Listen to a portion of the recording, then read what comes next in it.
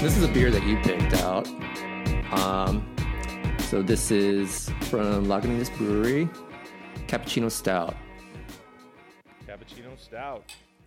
Trying to get some of that volume in on that pour. Think we got something good there.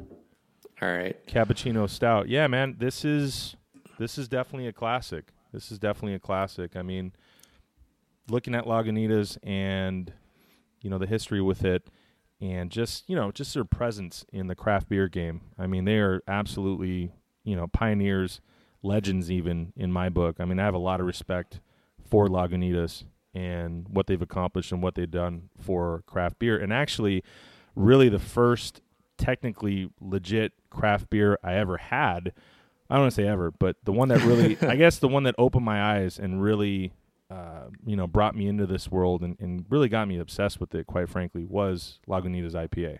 So, nice. a lot of respect there, and I'm really excited to taste the Cappuccino Stout for really the first time. I think I had a small amount of it once years ago. I may or may not have been inebriated already, so I do not recall any of the tasty notes, to put it that way.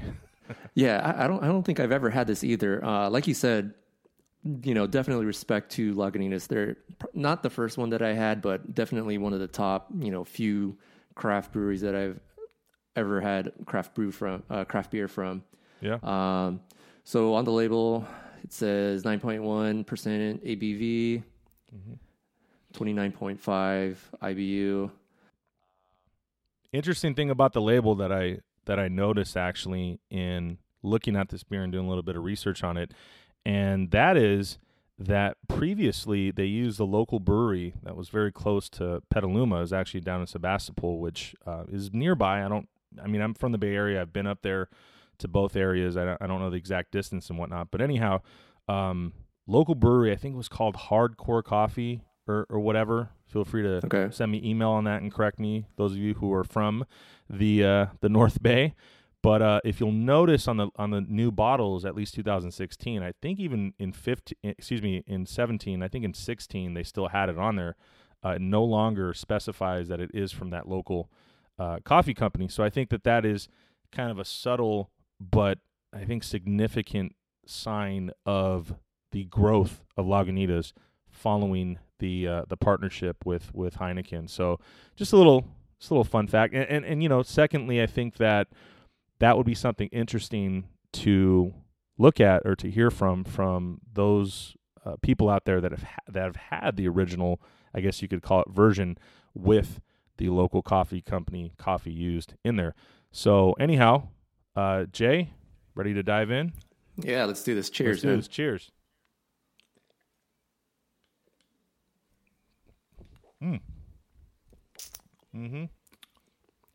That is Wow. I get a nice kick, nice bite from the Yeah. alcohol. It's very high. You can taste the high alcohol content.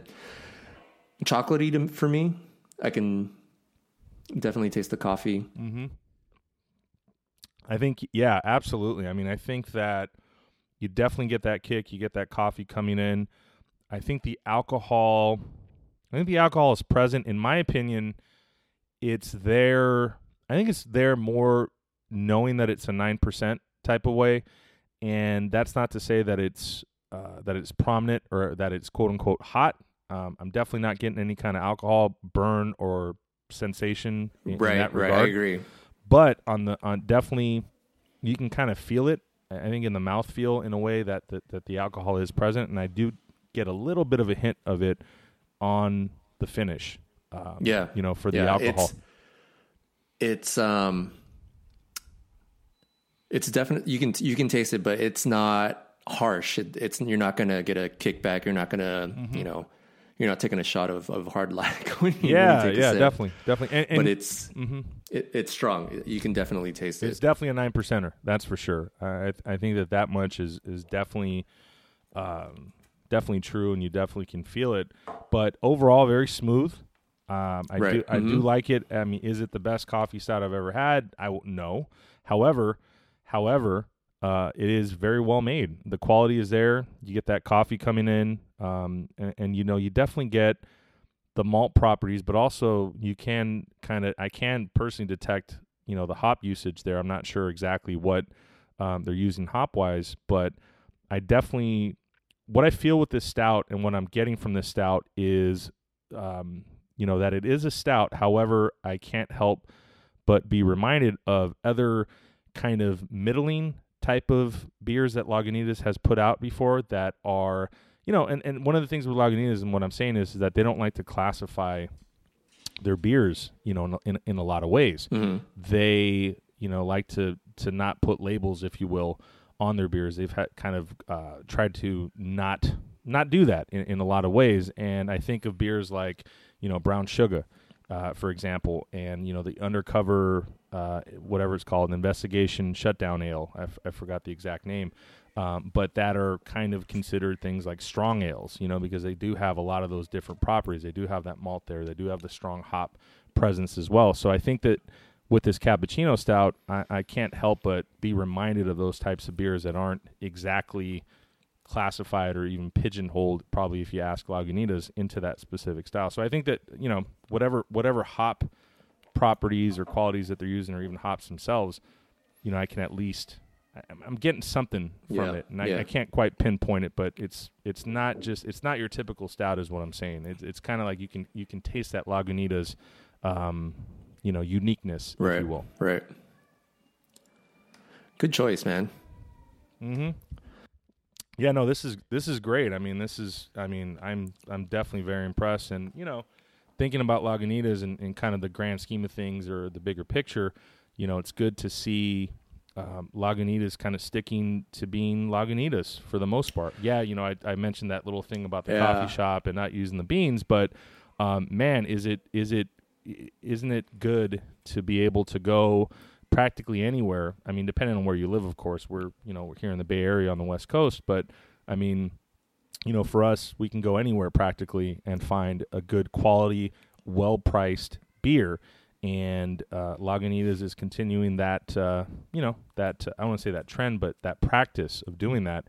And as a beer fan, I'm happy that they're still in the game and staying true to who they are.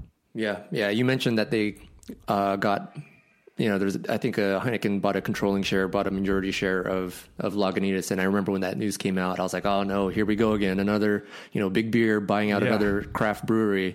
Yeah. But I mean, I totally forgot that they came and bought them out, and that's a good thing, because Lagunitas is still being Lagunitas. They just got the resources to work with from Heineken, and I think it's it's a win-win. They still make good beer. They have the resources to work with, and they're still pumping out good quality beer. Definitely, and I'm.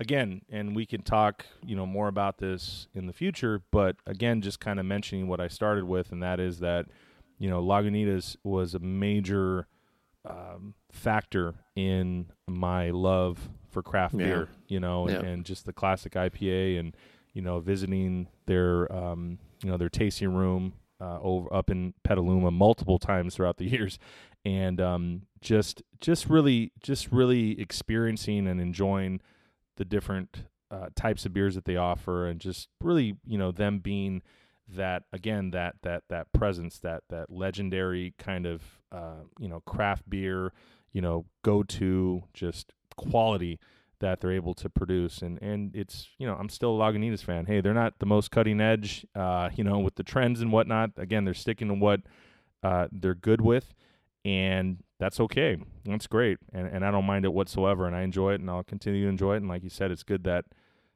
they're being true to themselves, regardless of the partnership or the acquisition, whatever you want to call it, with Heineken.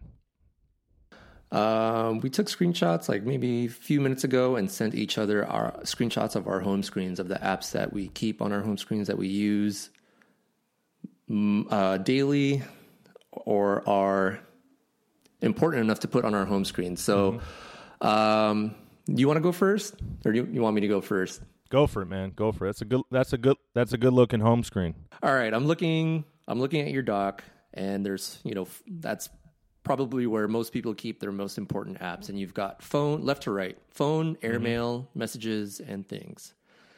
I can get with having your email and your messages down in your dock because I'm the same. And actually, they're almost in the same position as mine, but reversed.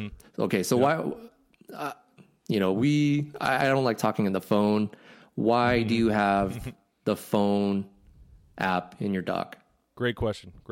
And it's something, honestly, as the years have gone by, I have sometimes gone back and asked myself the same exact question. But yeah, no, definitely. But, it's in my life and, the people that I communicate with, mainly family, really, friends-wise, it's nowadays text, right? And that's how it is for most people, I'd say in our age range, roughly. But, for family, my parents, are big, talk on the phone, old school kind of people. There are some work contacts as well that are, very phone centric, etc. And it's just one of those things, I like to know, and I kind of like that feeling knowing that I could, hit that phone place where it's been ever since the original iPhone, very first one, and be able to call people using that. So though I would say the phone usage has gone down tremendously throughout the years, it is definitely one of those things, maybe like a comfort thing too, just kind of knowing that the phone's always there. And things, it's funny that you mentioned things really quickly. Let me just say that things is very similar in the sense that, right around the time the App Store launched, and I was kind of looking for a task manager, something to help with work, and I discovered things. It has not left that place. It immediately That's went, crazy. Yeah, it immediately went in that right corner, and that is where it's been ever since it came out in 2008, I believe it was. It may have been 2009, or whenever I discovered it, either of those years. And it's just, that is absolutely indispensable for me. And there's been a lot of task managers throughout the years, and a lot of great ones, great features. I've tried some here and there, but I always go back to things. It's one of my must-have, essential, absolutely cannot live without apps.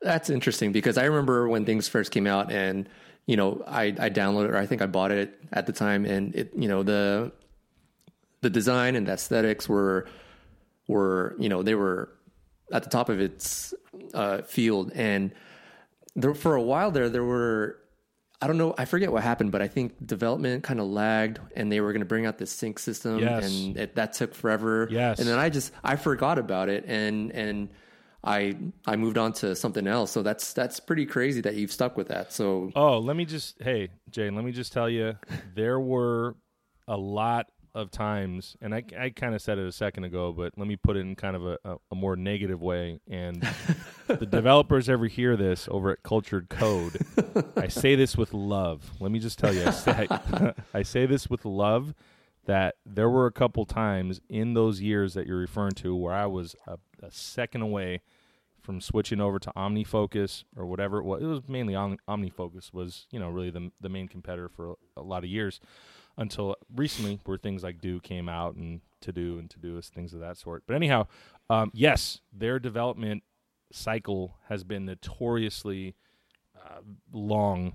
I guess the easiest way to put it, in many instances. However, recently they've really improved that. They've added a lot of great features. They did implement that cloud sync, which I find to be absolutely rock solid. I've read a lot of reviews and thoughts on it online from other things users that have agreed with that in comparison to other task managers and similar services. So I would definitely say that though there have been times where things have stalled, that in the end they have delivered. And again, they're just that's it. And by the way, a big part of that is my workflow, which is using not just my phone, of course, but my Mac and my iPad, where I do have things installed on all of them, and just having that sync with all the different versions on the different platforms is just it works absolutely perfectly for me.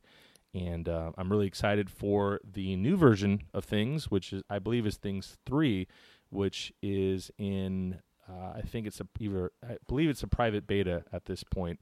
And I'm anxiously anticipating that, and I hope that is something that does not get stalled and is released to the public very, very soon. I'm really looking forward to it. All right, so you mentioned Things, and I noticed that you also have Clear on your home screen, another to-do app. Okay. Yes. Why? Yes. Well, let me tell you. Let me tell you, Mr. Torres.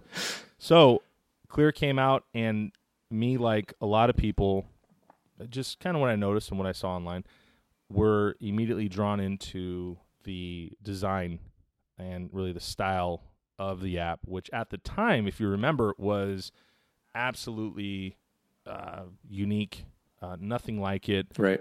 Just really using that clean, interface with the gradients and the colors and, the gestures for everything. I mean, to me, that was just, I immediately, and just being a fan of design in general and really appreciating that and really kind of always on the hunt for something new, decided, hey, and I don't remember the exact price. It may have even been $5 at the time when it came out. I forget exactly, but I immediately said, hey, I'm going to give it a shot and see what I can utilize it for. And I had the same exact thought that you did. I said, well, I have Things already. I use it for this and that. There's also like reminders that I use for, that is built in from Apple. And I kind of started figuring out things that I could use it for. And to be quite honest with you, many of those reasons or lists or tasks or whatever have you didn't quite stick. There's a bunch of them in there. If I look at it right now, that I put in right when I downloaded the app and, never referred to or never used again. But there are some that I use and it's funny, I use them every year. And I'll tell you what those are. Those are Christmas lists. And it's weird, but, Clear is absolutely great for me every year when I need to refer to older Christmas lists for friends and family, the wife, whatever have you. And Clear has always worked very well for me personally for lists, not just those types of lists, but I just thought of a daily list, which is groceries. And I really enjoy it for grocery lists as well. It's just very simple. It's very fast, lightweight. It works very well. Again, I still love the design. It still works very well for me.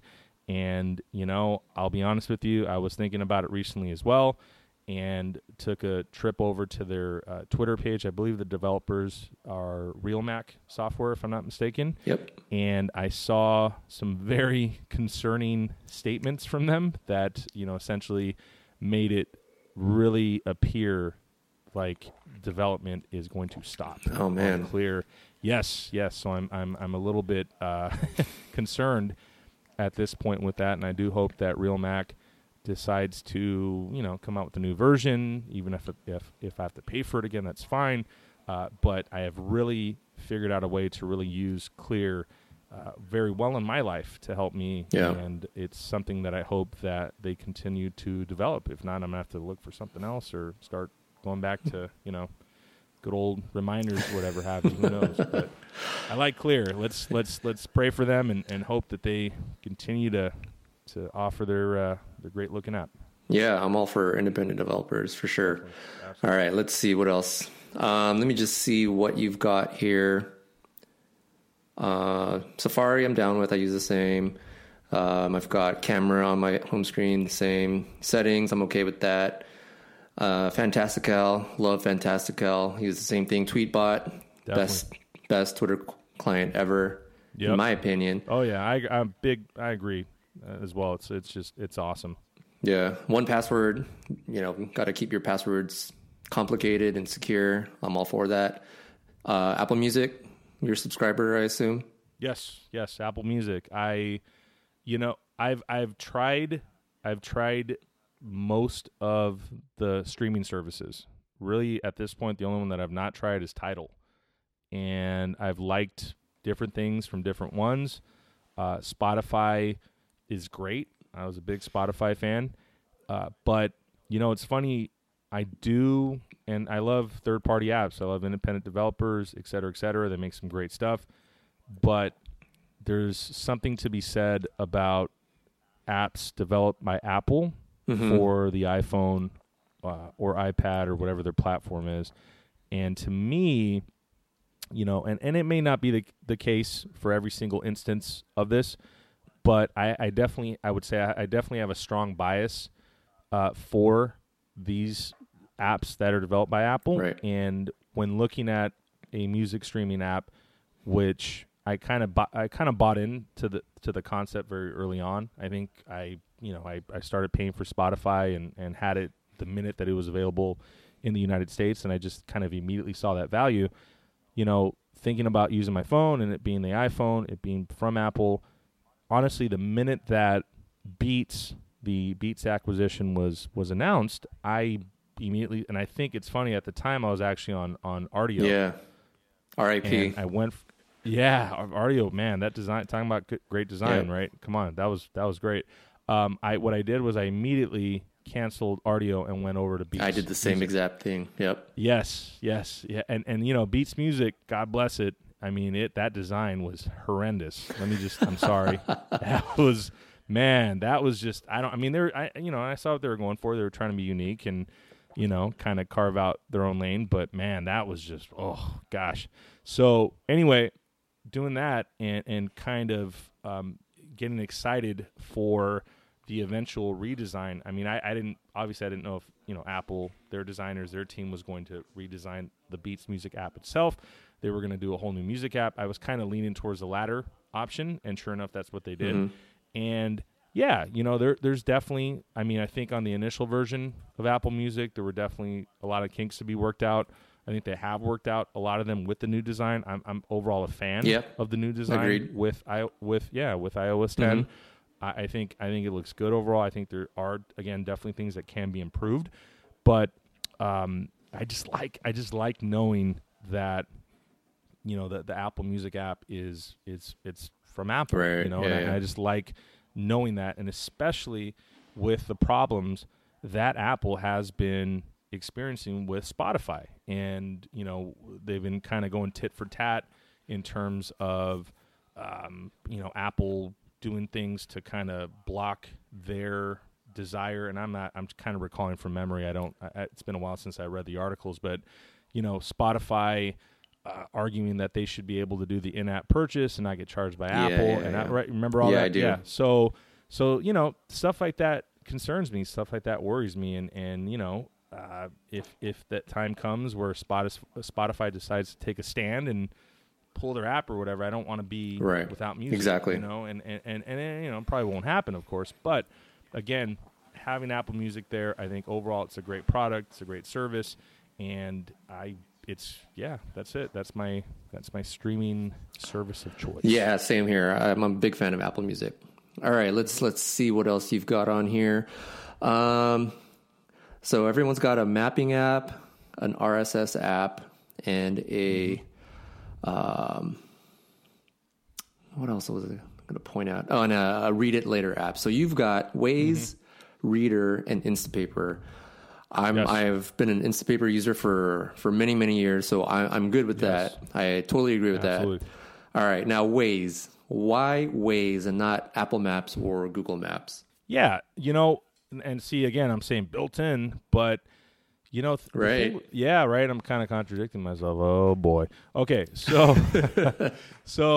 when you're talking about, a Maps app, yeah, it's funny. I think I definitely contradicted myself on that one. I definitely changed course on that, because the funny thing is I stuck with Apple Maps. I started using Apple Maps, from, I believe it was iOS 5 when Apple took over. Is that, am I? No, I'm pretty sure it's 6. Was it 5 or 6? May have been. That seems like too long. Like 5? Like 5 versions ago? Right? That we're at 10 right now. Yeah. That's it's crazy. Like, what? That doesn't even sound... Yeah. So, anyway, whenever the shift happened, I remember I said, okay, because prior to that it was from Google, and I said, okay, I'm going to stick with it. No, whatever. I don't care. Because my thought, which I was actually correct in, was I'm from here. So I know that their maps here where they live are going to be fine. And it came out in remember all the articles that came out after and all that? Yeah, we were good. And I was kind of correct with that presumption, right? But the funny thing is that, and I stuck with it since then. And I kept using it up until I'd say about a year ago ish, when I actually first heard of Waze. And really, yes, I was late. Crazy! I was late to the party on Waze, first of all, and and second of all, all I heard of with Waze. It was very simple. I think my brother was somebody who recommended it to me.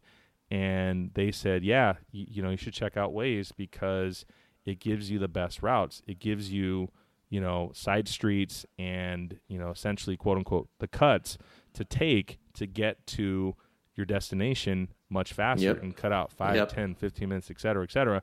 And right away, I mean, literally, I was that sold me. I was like, what? And obviously Google owns it. And I don't know when the time frame occurred with Google Maps implementing that, because I think that, correct me if I'm wrong, Jay, there is Waze data or there is some sort of integration with their types of services that is integrated into Google Maps. Is that right or wrong? Yeah, okay. Yeah. When in Google Maps, when there's an accident, usually it'll say via the Waze app. Okay. And so yeah, go ahead. So that, I mean, I don't know. I thought the app's well designed, in my opinion. I think it's got a little bit of quirkiness. I kind of like the voices, the Colonel and Schwarzenegger that was in there. I thought, there was some, it had personality to it. And I started using it and I got hooked and I would definitely say that I trust it. I trust its decisions, whatever you want to call them. And the routes that it gives me, and I have just come to rely on it when doing that and kind of navigating around San Francisco, which I tend to do pretty often, and finding the best routes, etc. And I'm definitely a Waze convert from Apple Maps. But who knows? Maybe I'll go back to Apple Maps if they do something similar. And I think that that's not out of the question, considering Apple is definitely committed to maps and definitely very much trying to compete with Google Maps, which is many consider to be which it is. It is the leader. It is the tops. Right? Yeah. But yeah, no. Waze is good. I believe. Okay, so you mentioned Instapaper for life, all the way back. To when they were going up against, what was it called? Read it later, I believe it was. Read it later. Yeah, right. Then readability. Yeah, all that, right? Stuck with Instapaper. I also use Pocket. It is on a secondary screen. I think it even might be in that front page folder, if I'm not mistaken. Pocket is a good one too, but I kind of developed this weird system where I actually save articles, text articles to Instapaper, and anything that is video to Pocket. I've noticed that Instapaper is not the best when it comes. If you want to save a video for later, it's not the best. No. But Pocket is definitely. They've realized that people do save videos to view later. Yes. And I've noticed that Instapaper is stuff you want to read later, and Pocket is more like anything that I can't get to right now, I will put in Pocket for later. Yes. Okay, that's another. Okay, that makes sense. That makes sense too. Yeah, that's a good way to go about it. But yeah, so other than that, before I keep droning on about my screen, let's take a look at yours, Jay. You got some Please do. You got some interesting apps, some that overlap with mine, and why don't we go ahead and take a look at the ones that are unique or different from mine? And why don't you start with telling me why you are using Spark instead of other email clients? Okay, good question. Yeah. You use AirMail. I use Spark. I like Spark mainly because they have this smart inbox feature. So in Spark, I have a personal email address and I have my work email address. And what Spark has, they have this thing called the smart inbox. And when I get email from either work or for my personal email address, it will in the smart email inbox view, it'll divide them by new email, notifications. It's smart enough to know whether you've signed up for an internet newsletter. So it breaks that out into a separate section, into a newsletter section. So I get personal email, but I get the majority of my email is work email. So that gets prioritized to the top. And from there, I can, it's got all of the things that you would want to do with an email app, either archive or delete, mark as read or unread, flag it. And you can also snooze it for later in the day, tomorrow, next week, or a certain date. So I've tried, for the longest time, I used the built-in email map or email app, and it works, but I like Spark better because just the way that my mind thinks. With the default app, I would always have to go back and forth, like, up a level, work email, and then drill down. And then, I got a personal email, back up 3 levels, and then go drill down into my Gmail. And I didn't like that. I like the smart inbox and how it integrates both email accounts, but also keeps them separate at the same time, because you can even parse it down. So I get a newsletter for work and for personal. You can separate those even further by personal and through work. So it's just how my brain works, and I think that's how it is with email apps and certain other types of apps. However your brain works best, as long as you find the app that matches your workflow, that's what you should go with. Nice. Yeah, no, I definitely tried Spark for a good amount of time, put it through its paces. I really liked how it worked. The design was great, very solid. Sync and the fetching of the emails and the parsing, etc., worked very well. I think it's actually a great app, and I really, I would also currently still be using it if it wasn't for Airmail, and I'll tell you why, and I'll tell you the reason I use Airmail briefly. And that is it is also very well designed. Airmail is absolutely great. And I've been using it for Mac OS now for almost since it came out. I think it came out a bit before I did purchase it for my MacBook Pro, and really loved it on there. Really love the execution of it, the implementations that it has with other aspects of the OS. I'm a LaunchBar user on Mac OS. It is integrated with that. It works very well with that.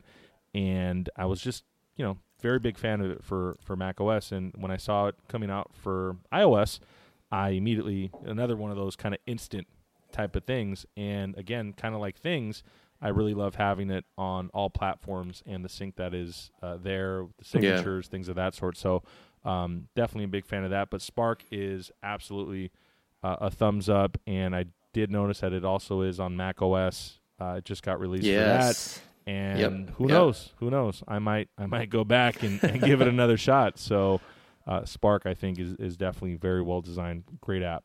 So awesome. So we got Spark, and the next one that I'm very curious about, I've read a lot about it online.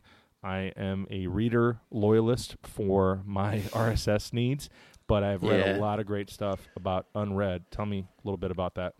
Okay, so the reason why I like Unread, and it's a stupid feature. I don't want to call it stupid, but it's something that no other RSS reader has, and I've heard it called. They call it a like a shoot. I'm blanking out here. They call it a messy swipe. Not messy swipe. Oh, okay, lazy swipe. Lazy swipe. There you go. Thank you. Thank you. So you in iOS, when you want to go back up a level, you usually have to swipe from the very left edge of the screen to the right. What I love about Unread, and I wish that other apps did this, was I can take my thumb and place it anywhere and say I want to go up a level. I can put it anywhere in the screen. Doesn't have to be on the far left. And swipe, and it'll bring me up a level. Lazy swipe. I think it's the best thing. And awesome. That's really the only reason why I use Unread, to be honest. Okay. Well, I've heard a lot about the design, the typography. Yep. Yeah, all that is just like cherry on top. But for me, is the lazy swipe. Nice, very nice, awesome. And I did notice as well, as long as we're talking about that, going to Instapaper as well. Looks like you're a big fan of the Unread badge for monstrous amounts. I cannot say I am. Anything that gets past, I don't know, 50, I'm like, turn it off. So what's your methodology with that? What's your rationale? Just out of curiosity. Yeah, I knew you were going to bring this up, man. So I was like you for the longest time. I didn't have the Unread count in my Instapaper activated. Mm-hmm. So right now it's at 1,701. And for no other reason, it's just as a reminder that I am a pack rat and I love to save stuff for later. And I believe that I'll get to it one day. And at this point, I distinctly remember when I first turned it on. It was more you instantly regretted it. Yeah, it was. I started off at 1,100. Now it's up to 17. Oh my god. 01. So this is probably going to be a running joke. I have a feeling, but so it's at 1701 for this first episode. Let's see how far it gets. Let's see. I think we should do this every so often. At least say, all right, Jay, give me the Unread count for Instapaper. All right. It's gonna give me motivation to bring it down. We'll see. Yeah. No. You know what, man? I agree with you 100%. Instapaper has absolutely turned into that, and at this point, there's been a lot of times where I've looked at it, and obviously I don't have the badge enabled, but just seeing the sheer number that is in there, that I know it's kind of like a bottomless pit. But again, I'm very similar to you in that kind of pack rat kind of sense, where I'd rather have kind of that personal comfort knowing that I'm going to be able to read that article if I happen to think about it or I'm reminded of it, see it somewhere else. I know that it's an Instapaper. It's not going anywhere. I can always refer to it. And I think that, definitely knowing that and having that comfort outweighs the fact that there is a sheer just absolutely impossibly high number of articles to read in my lifetime. Anyhow.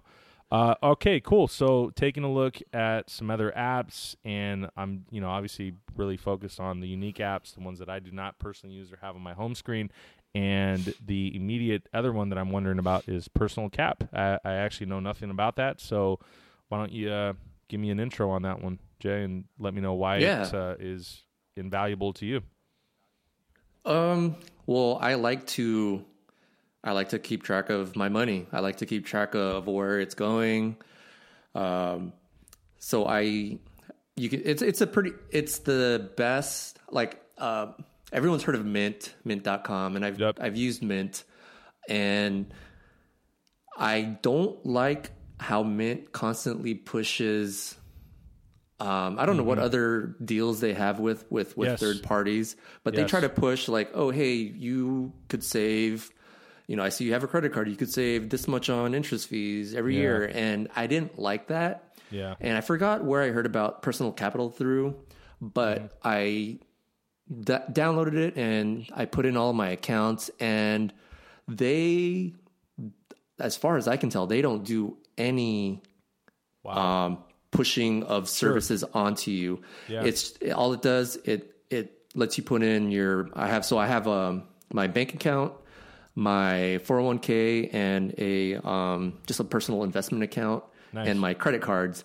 And you can track them based on time, so you can see how your investments are doing. I mean, obviously you want to see them go up. Nice. And it just gives me a quick snapshot of how I'm doing financially. I mean, it's something that I've always tried to be good at. And if you don't, my personal belief is if you don't know where your money's going, then that's not a good thing. There you go. So Yeah. it's just a quick. I open the app once or twice a day just to make sure that I don't see anything crazy in there, and I just want to see. I just want to feel good about where my money is going, basically. Yeah, for sure, man. No, and Mint, I definitely tried it, I guess you could say, years back. It's probably been at least 5 years since I've used Mint, and though it just, kind of that app type of concept, having all your accounts, all your investments, all those, key things in there, I again, I agree that in principle is a good idea, and it is something that's definitely valuable. That was part of the reason that I really kind of shied away from Mint. I still have it installed. It's still there, and I have every intention of using it again, or I guess you could say an app like it again. But that was definitely one of the key things that I kind of just started to say, why are they always trying to push this down my throat and this other thing, the service, or qualify for that? And exactly. Definitely a big factor with that, and I think I'm going to definitely check out Personal Capital and give it a go rather than Mint. So awesome recommendation on that, man. And any other apps that you want to talk about or highlight before we move on? I just wanted to maybe point out Weatherline. They just came out with an app update on the 8th. No. Today's the 7th. It came out this week. Future. Yeah. It came out this week, and it went quiet for a while, and I actually had another weather app on my home screen, but Weatherline is the weather app that, again, makes the most sense to me. Okay. It gives you a kind of a graphical view of the weather of the week. So we'll put screenshots in our show notes, but it gives you a nice representation of how the weather is going to be like over the week in a kind of graphical view. And right now in the Bay Area, it's going to rain all week with temperatures in the 50s. So it's pretty straight, but like you can see that it gives you a nice representation of the highs and the lows over the week. And I think it's the best. Okay, well here's my I don't want to say my test, but the main thing that I personally look for in a weather app, and that is a very, I guess, good-looking, or I guess you can call it functional widget. And I'm not sure if you use your area of your phone like that, or if it does have that. What is the widget status with Weatherline? So Weatherline just got updated, and the big addition was the widget, but I don't use it because I use Carrot Weather as my widget. I've been wondering a lot about Carrot Weather. I downloaded a few years back I believe it's called Carrot Alarm, simply, and I used that for a while. And you want to talk about humor or whimsy in an app, and I think that Carrot, their developers, that company, whatever you want to call it, they absolutely nail it. So how is Carrot Weather, very quickly? See, it's funny. I don't like the whimsy. I just want... okay. All right. You're like, I don't want to hear any of that crap. Just give me the weather. I just want the weather. But their widget is... So I bought the widget. So it's like a $2 a year subscription to enable the widget and the complication on your Apple Watch. And I like the widget because you can customize it. So the way I have it now is it gives me the current conditions, and there's like 4 different parts of the widget that you can customize. So I have it as your location, the high and the low, sunrise, sunset, and the phase of the moon. Oh, wow. Okay. Yeah. I needed a 4th. The phase of the moon was just for fun. The most important for me was the location, the high and the low, and the sunrise and the sunset for me. Okay. All right. Nice. And Carrot Weather was the weather app that gave you the widget with the most flexibility in terms of what you can put on the widget. So that's the reason why it's my weather widget. Nice. Very nice. Very nice, Jay. Well, hey, a lot more to discuss on this in the coming weeks. I'm sure we'll revisit our home screens, as you know, ours and many people's are ever changing in certain ways. Absolutely. Mine has definitely changed in all the years since the original iPhone, and you know, it's one of those things where I'm always on the lookout for the next app that deserves a place on there. Yeah, and I think that's something that's always fun and that I look forward to in terms of keeping up with this world, is what the next killer app is going to be, and who knows, it might be on the horizon for 2017. There you go. Awesome. So, Jay, tell me about your Echo and why it is the life-changing top key product for 2017. We'll see how, but it so far so good. So my brother got my wife and I an Amazon Echo, and he shipped it to us. We got it shortly after Christmas, so it's probably been almost 2 weeks now since we've had the Amazon Echo. Okay. And it's actually been really good, better than what I expected. And okay. So far we use it every day. We like to play classical music while we're eating meals at the table. Okay. So I have 2 kids, and instead of having the TV on, we like to sit at the table, and rather than have it have dead silence while we're eating, we like to play classical music. So all we'll just yell out, "Hey, Alexa, play classical music," and it'll just start playing. And remind me on that. Yeah. Now, where is that? Is that coming from? What is the source on that again? Is that Amazon Music? Yeah. Is that what it is? Okay. Yeah, it's through Amazon Music, and with the Prime membership, I haven't exactly figured this out. Okay. But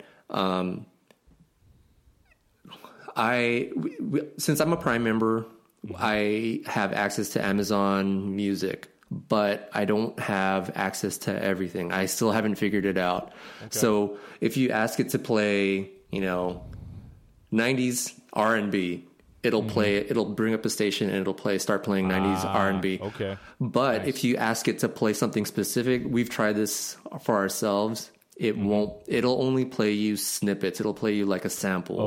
Okay. Yeah. Okay. So right. Now is that on current type stuff, like kind of popular latest stuff, or is that just in general with anything that's specific?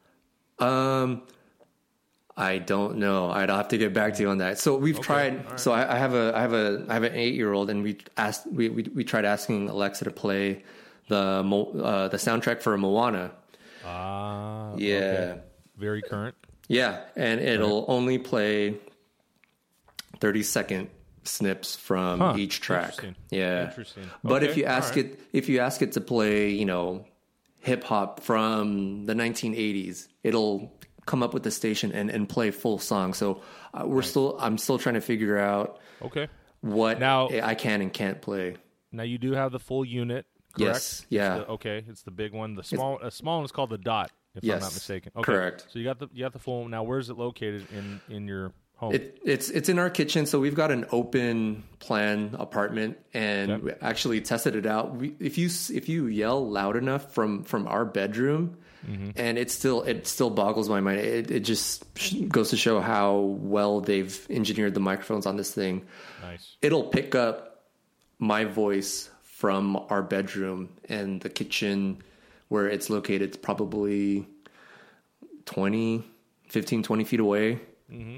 And it picked it up, no problem. Yeah. Okay. So yeah, in my opinion, it kicks Siri's ass, like no joke. All right.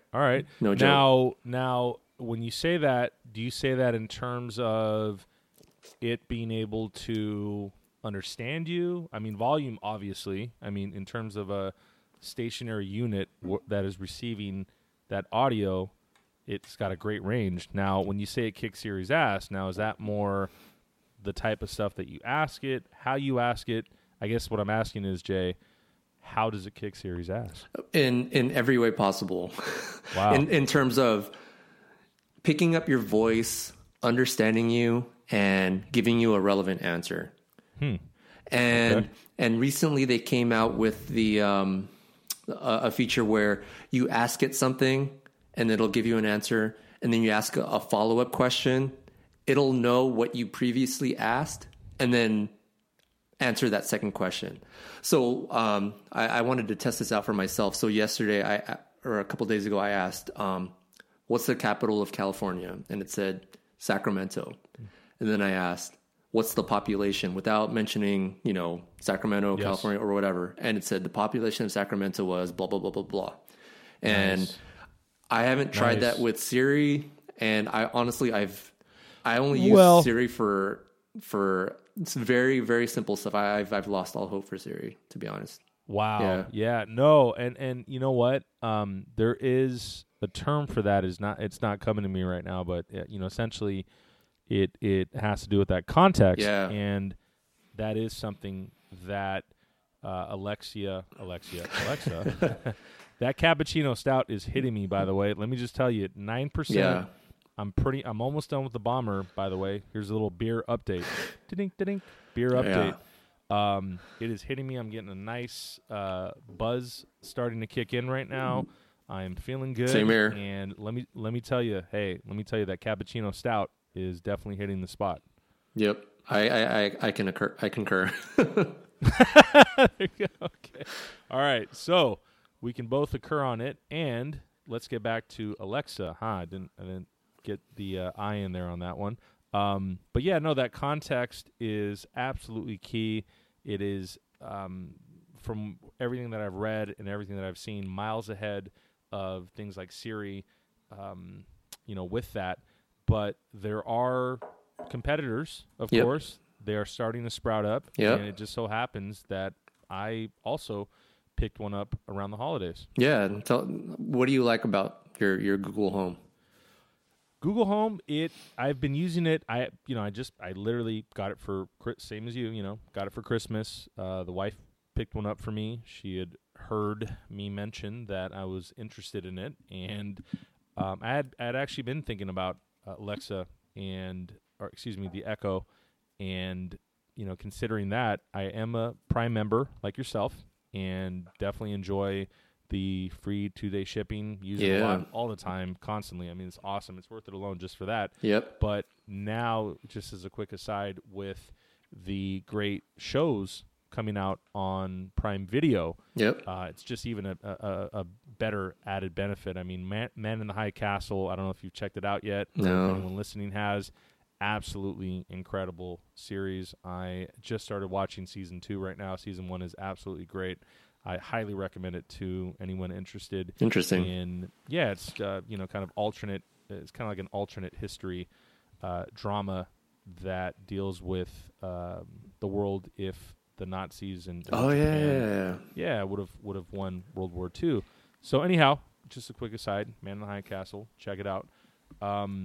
Definitely considered the Echo, and ultimately kind of leaned more towards the Google Home. Fortunately enough for me, the wife got me one for Christmas, and I have been enjoying it so far. I can't say I've used it in all the ways that I could potentially use it at this point. Mine is also set up in the kitchen, and I do have kind of an open air kind of layout like you just mentioned as well.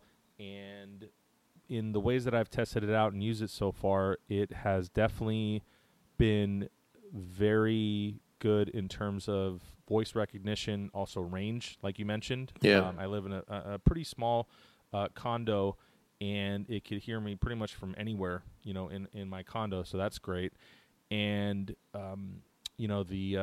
understands me. I've never had to repeat myself or clarify or whatever have you. It's great for just kind of Google usage in terms of, like you mentioned, facts, things of that sort, looking stuff up. The most useful thing I can say that I used it for recently is I recently traveled down to LA, which we'll be talking about in a quick second, and I was in the midst of packing, and this is just kind of one of those classic examples, that people want to point out when selling the product, but I actually used one of these examples. What I'm saying is I was packing, and I was packing my toiletries, and for a second forgot what the ounce limit was for carry-on with liquid. I was like, is it 3 ounces? Is it 3 point something? And I asked, I said, blah blah blah. What is it? What do they say? Ahoy telephone. Ahoy telephone. Yes, exactly. And asked it. I believe my question was, what is the how many ounces can I bring on for a carry-on in liquid form for a flight? Something along those lines. It was. I worded it probably worse than I just did right now, which is hard to believe considering I was actually sober when I said it. But actually, it was worse than that.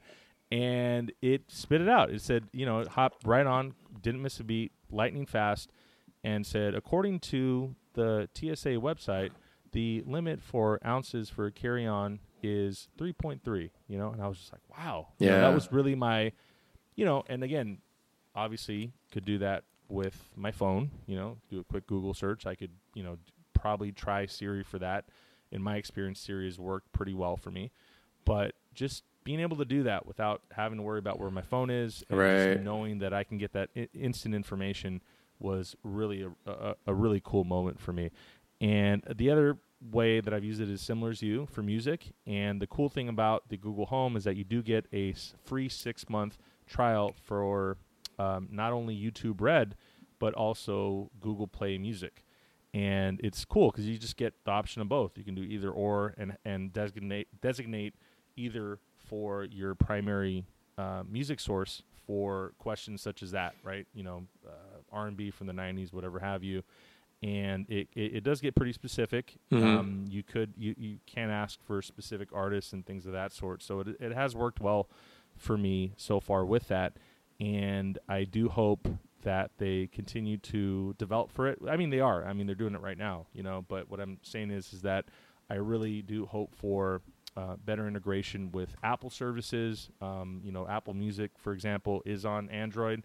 So that's what I'm really crossing my fingers for, that they do integrate it with that and do continue to expand on its capabilities and, things like calendar. Yeah. I think there is calendar right now already, but things like text message type of services, just deeper integration with other things I'm really kind of looking for. But I think the Echo has a head start.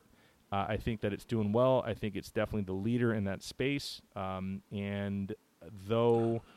again, I do have those hooks in with Amazon and its services, and it would have made sense in a lot of ways to also get an Echo like yourself. I just kind of saw a little bit more of an appeal with the Google Home, and big part of that, really quickly, just as a teaser for a future episode, is that I also have an Android phone.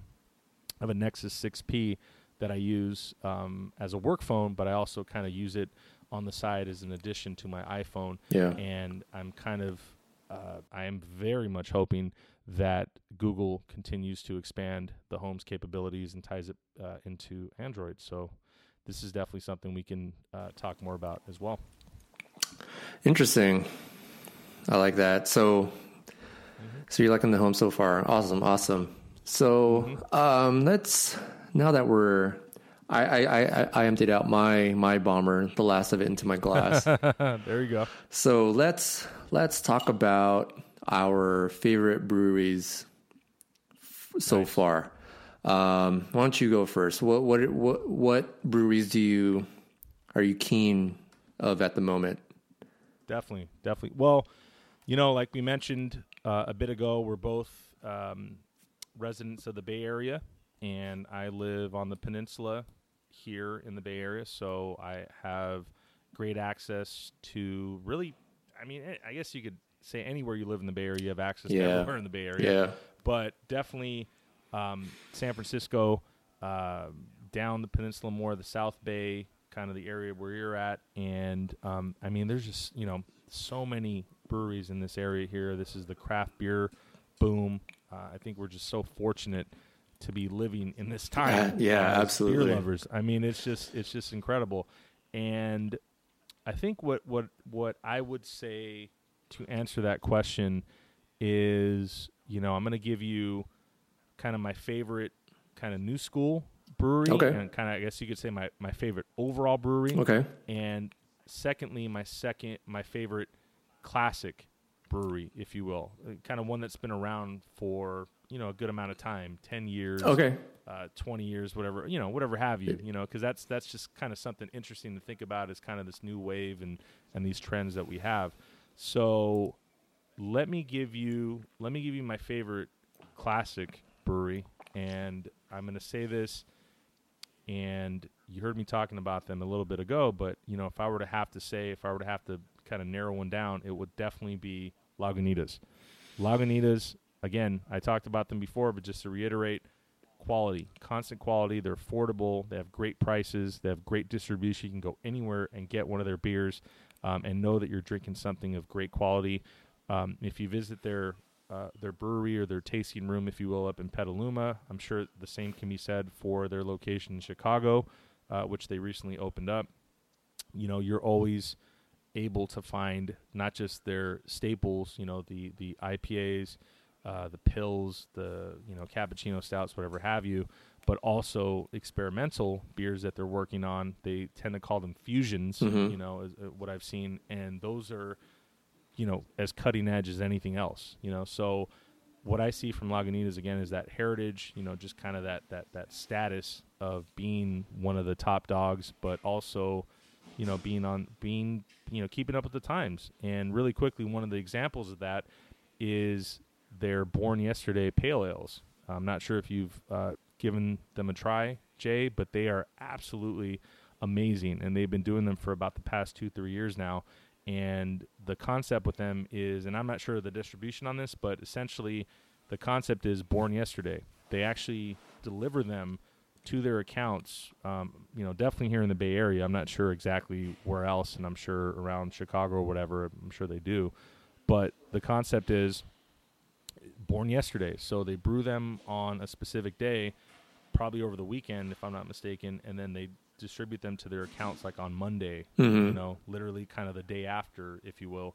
And they're super, super fresh. I mean, just they taste absolutely incredible. I highly recommend them next time that they release them. And they also do spins on them. And the one that comes to mind is the I can't pronounce this. This is terrible, especially after some of that cappuccino stout. But it's called Citronicis, I believe is. Yay, you guys can email me on that one, as they say, right? Yeah. But it is their pale ale. It's their Born Yesterday, super, super fresh, but it is infused with blood orange, and I think one other form. It may just be blood orange, and that's it. But it is absolutely incredible.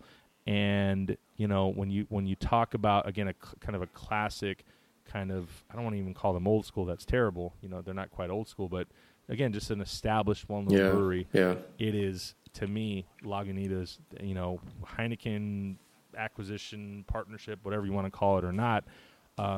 They are still one of my favorites. So I absolutely just love Lagunitas, and I'm glad that we were able to sample one of their brews for our pilot. So that's my classic pick. My new school pick is absolutely Cellar Maker. I knew it. Cellar Maker. Hey. You know me well, Jay. Cellar Maker, for those of you that don't know, is a brewery that opened up in 2013. They are located in San Francisco on Howard Street, and to me are absolutely the best brewery out right now in the world. Wow, high praise. I just, that is an understatement.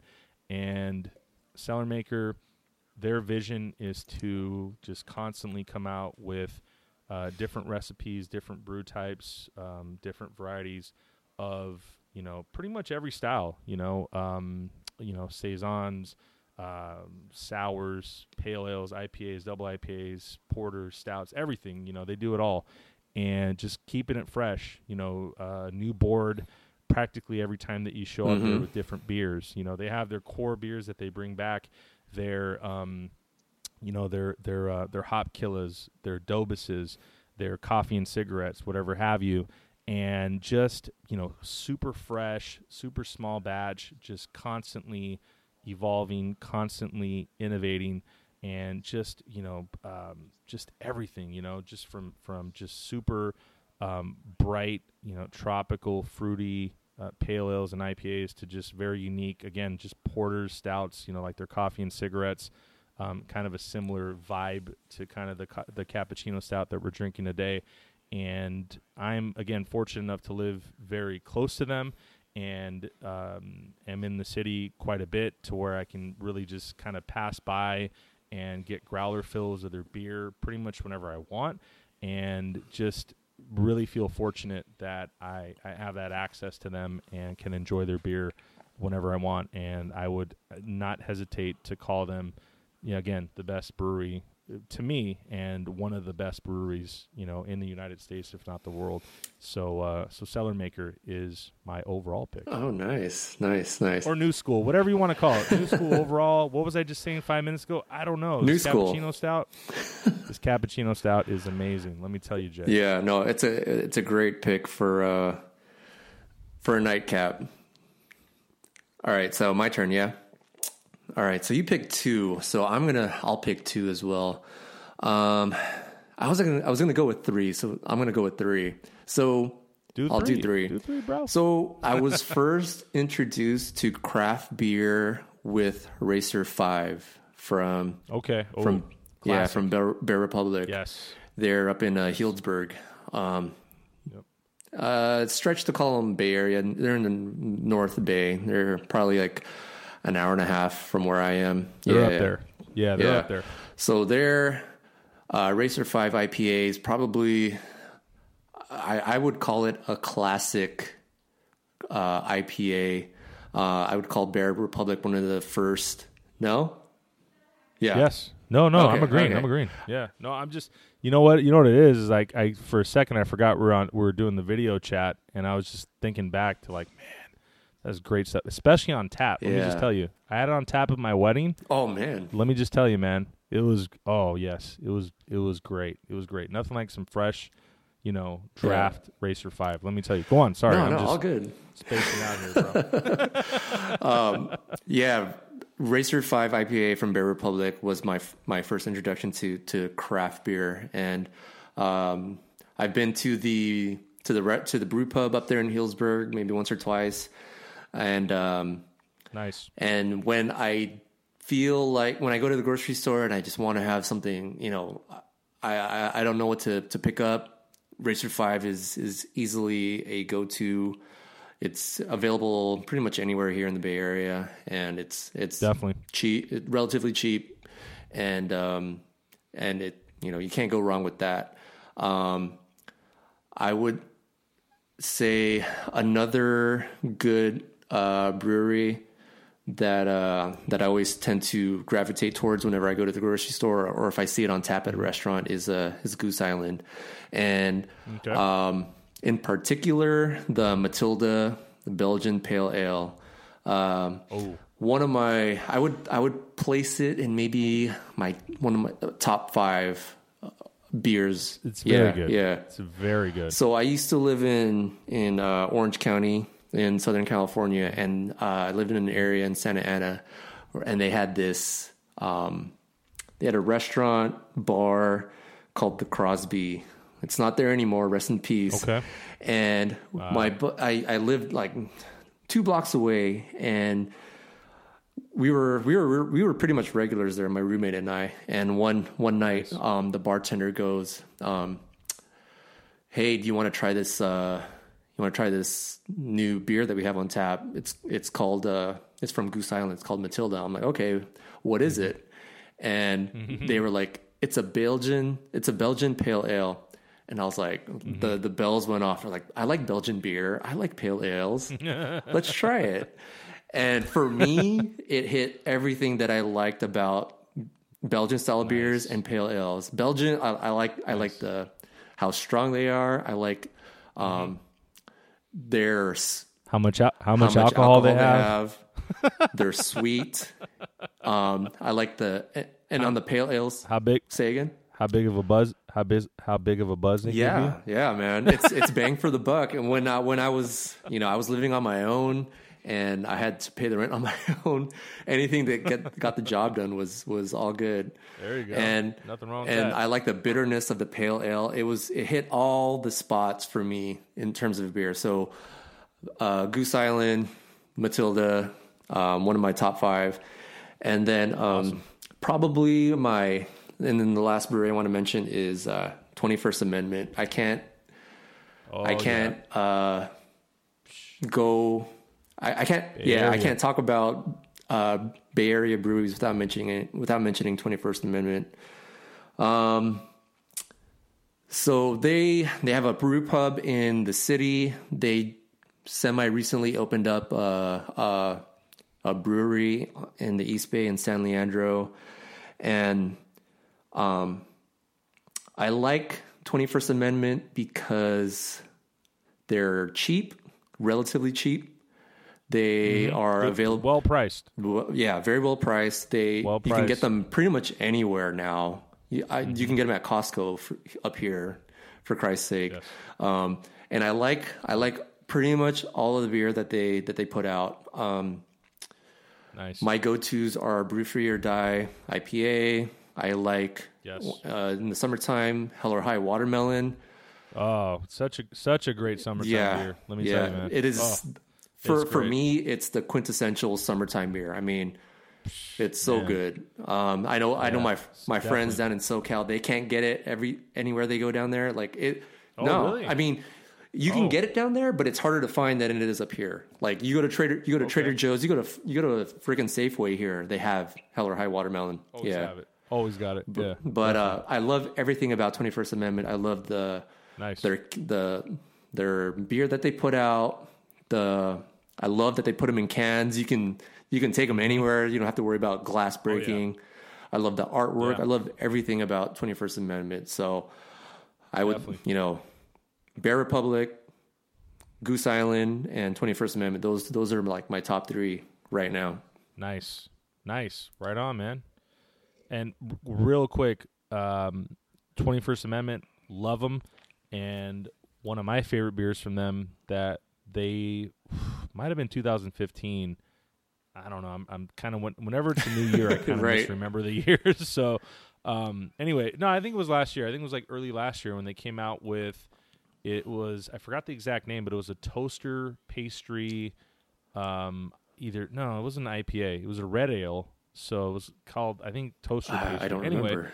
They used to have them. Yeah, they used to have them in tall cans. They were red cans, 21st Amendment, and they were infused with they were kind of like Pop-Tart flavor. I missed that. Oh my God. Oh dang. It was so unique. It was great. I think something along the lines of they opened a new facility up in a place where they used to manufacture or produce Pop-Tarts. Okay. That sounds it was great, man. It was great. So I'm hoping that they re-release it again, and I would definitely recommend if you see it. I will. A couple cans of it. Yeah, it was really good. I liked it. It was really unique. It was a red ale, and I really enjoyed it. Nice. So, for sure. All right, man. I think this is good for a first episode, don't you think? Yeah, definitely, man. I think we covered a lot of great topics, and for next episode, we're going to have really something really exciting for the beer that we're going to be sampling. And like I mentioned earlier, I recently took a trip down to LA and was fortunate enough to score some cans as of today, which is the 7th, January the 7th, Monkish's latest canned release. And for those of you that aren't aware, Monkish Brewing is a premier, if not the premier, Los Angeles brewery, in my opinion, and are making some of the best beer, again, ever. And, not ever, but probably ever. Yeah, at this point, probably ever. Definitely in the United States, if not the world. And they're just amazing. And they recently started canning IPAs. They started doing that actually in April of 2016.